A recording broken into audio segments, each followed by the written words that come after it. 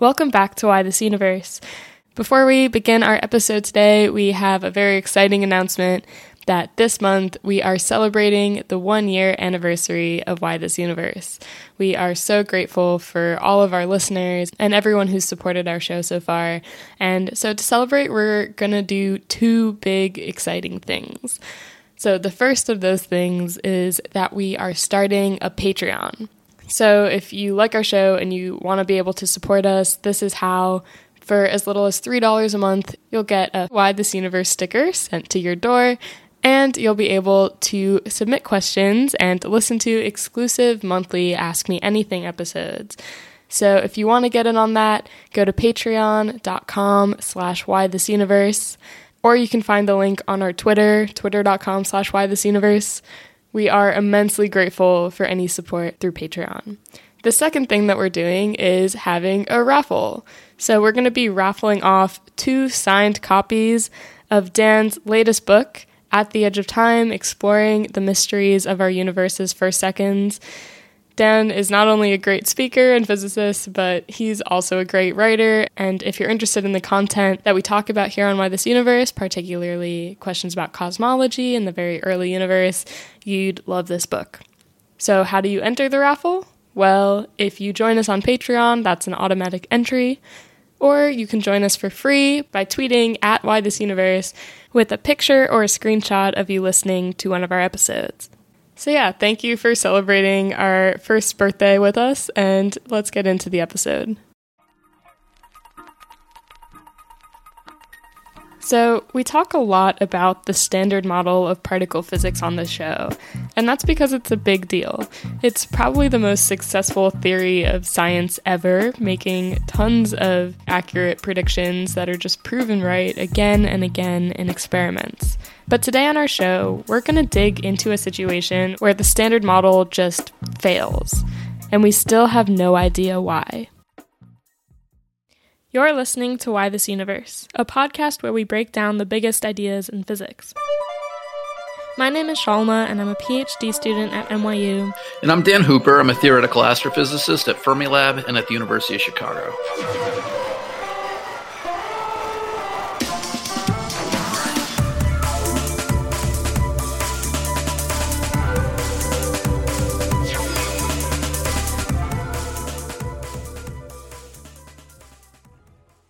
So to unpack this major problem with the standard model, we have to start with what the standard model tells us about these 3 forces of nature: the electromagnetic force, the strong force, and the weak force. You can forget about gravity for now. So the forces that we experience in nature are communicated through space by particles we call bosons. So the electromagnetic force is really a bunch of photons, a kind of boson, passing back and forth through space. The strong force is a bunch of gluons, another kind of boson being passed back and forth through space.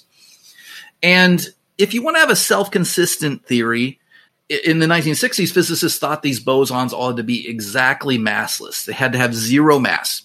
And this is an important detail because of some quantum mechanical weirdness. So if you take the Heisenberg uncertainty principle, it tells you that for very short periods of time, you can increase the amount of energy of a system.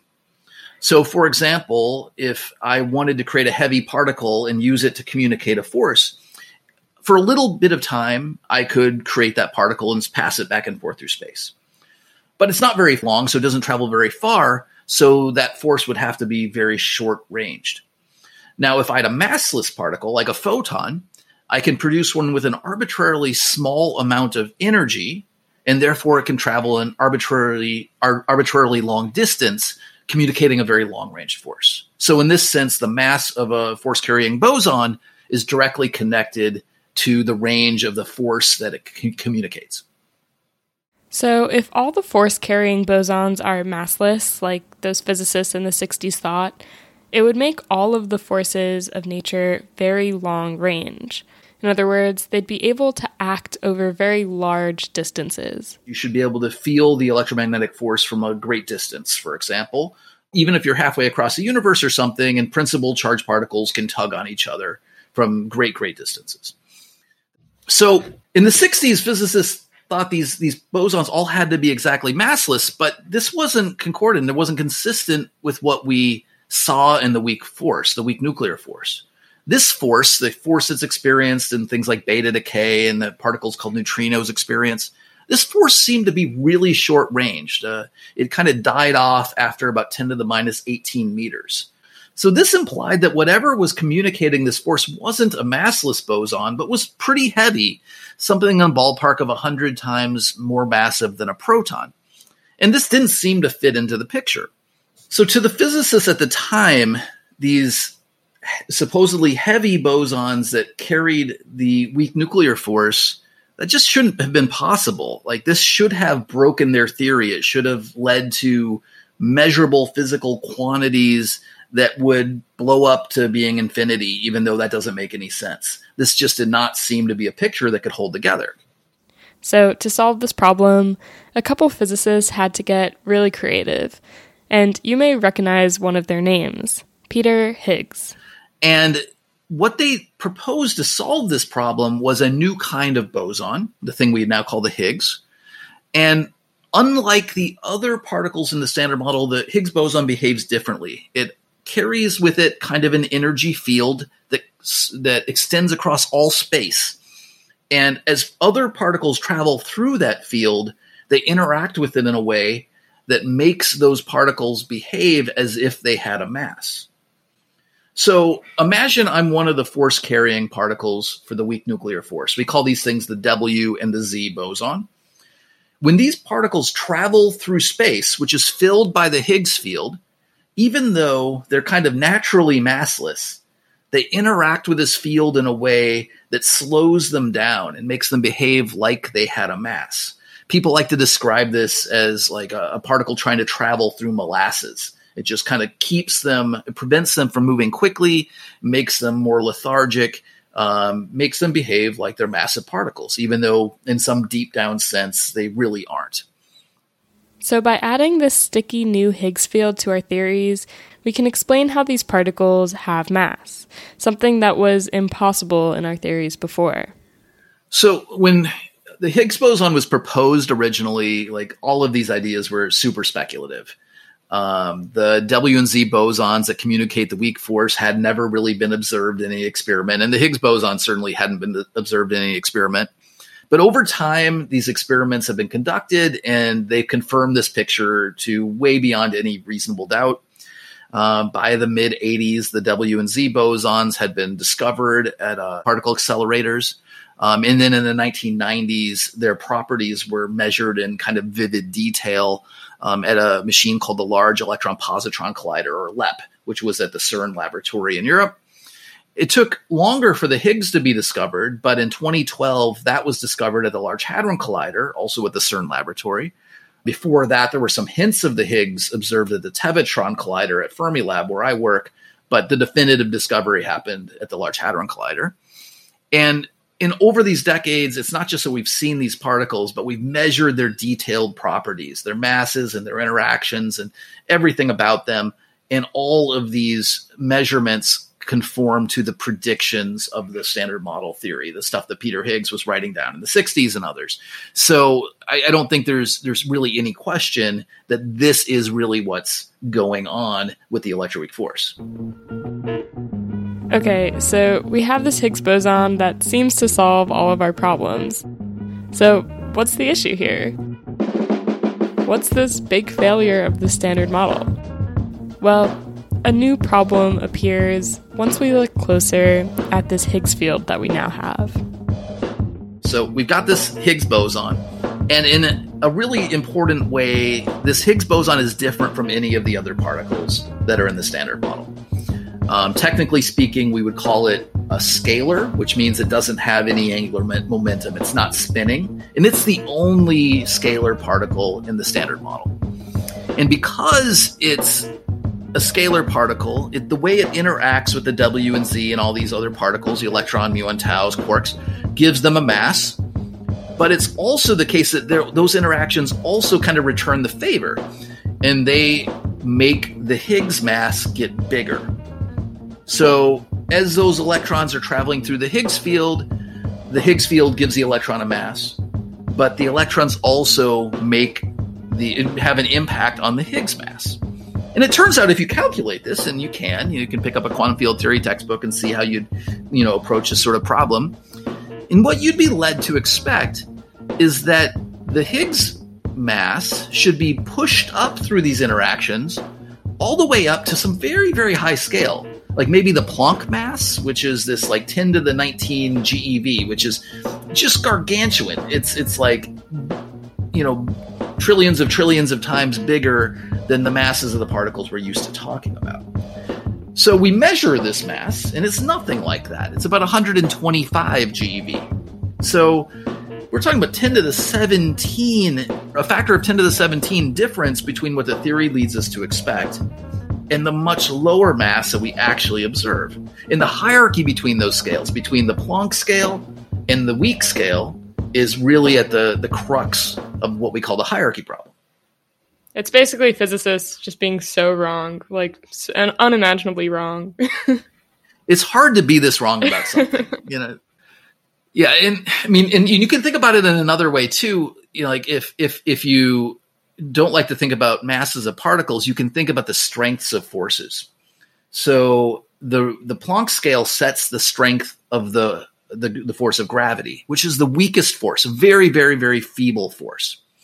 And the weak scale, this 100 GeV scale, sets the strength of the weak force. And because that scale is so much lower, it makes the weak force much stronger than gravity. But from a theoretical perspective, they shouldn't be. They should all kind of be about the same strength. So you can think about the hierarchy problem as a hierarchy in masses or in a hierarchy in the strength of the weak and gravitational forces. Either way, you're really talking about essentially the same thing. So this summarizes the hierarchy problem. Basically, the hierarchy problem asks, why is the Higgs boson so much lighter than we expect it to be? Or if you squint your eyes and turn your head and look at the map a little differently, it's asking, why is the weak force so much stronger than the force of gravity? Okay, so we've got this problem, this hierarchy problem, and it's motivated a lot of physicists to think about what could explain it. What's the reason? There's got to be a reason. And one possibility has to do with how particles called bosons interact with the Higgs and how particles called fermions interact with the Higgs. So every particle we know of falls in one of these two categories, bosons or fermions, and which one they belong in depends on a weird property called spin. And these two categories of particles behave differently according to the laws of physics. When a boson particle interacts with the Higgs, it increases the mass squared of the Higgs by a certain amount, probably something like the Planck mass. And then when a fermion interacts with the Higgs, it actually decreases the mass squared of the Higgs by, again, something like the Planck mass squared. In other words, remember that the Higgs boson gets its mass by interacting with all the other particles. So if you were to add up all of the contributions from each particle to the Higgs mass, you'd have to add a number for each boson and subtract a number for each fermion. So it's at least possible, not likely, but at least possible that if you take that positive number and add it to that negative number, they might almost exactly cancel in such a way that this thing that should have been the Planck mass turns out to be much smaller, maybe even as small as the measured value of 125.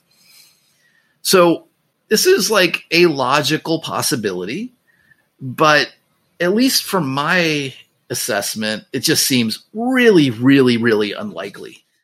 So I was trying to think of an analogy for this, and here's what I came up with. Like, let's say I measured the temperature of the Earth at a bunch of different cities in the Western Hemisphere. And I took then measurements of a bunch of different temperatures and cities in the Eastern Hemisphere. And I took all the Western Hemisphere temperatures and subtracted them from the Eastern Hemisphere temperatures. So the average temperature of the Earth is like 60 degrees. So these are going to be a bunch of numbers scattered around 60. And maybe I have 100 numbers minus 100 other numbers. And in the end, I don't know, maybe I have 10 or minus 10 or 22 or 1.7 or minus 3, something like this. But you'd be pretty surprised if I got 10 to the minus 17. right? If all those numbers just happen to add and subtract together so that the positive ones were almost exactly equal in magnitude to the negative ones, you'd either be really surprised or you'd say there's got to be an explanation. And I think that's where we're left in the case of the hierarchy problem. Sure, the bosons and fermions pull in different directions, but there's no reason they should pull in the Higgs mass with exactly the same strength, or almost exactly the same strength. So there's got to be something driving this. So this apparent coincidence between how the fermions affect the Higgs mass and the bosons and how they affect the Higgs mass is what physicists would call a situation that is fine-tuned. It's possible, but just like in my temperature analogy, you have to choose very specific values of the temperatures in the Western Hemisphere to exactly match those in the Eastern Hemisphere. It's possible, but it seems very unlikely. We call it fine-tuned. Now, you could invent a mechanism where the fine-tuning could be explained, or the apparent fine-tuning could be explained. So maybe now those cities in the Eastern Hemisphere have some sort of cooling and heating mechanism where their temperature is automatically driven to match the temperature of their Western Hemisphere counterpart. And that could maybe drive this analogy to something really, really close to zero when you did the calculation. And maybe that's going on in particle physics too.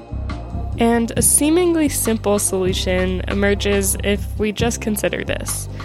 If what we want is that all of the contributions from bosons almost exactly cancel the contributions from fermions, then it sounds like what we want is there to exist parallel sets of bosons and fermions.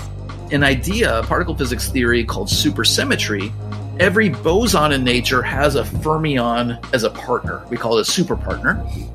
And they have the same, couplings and interactions and all this stuff.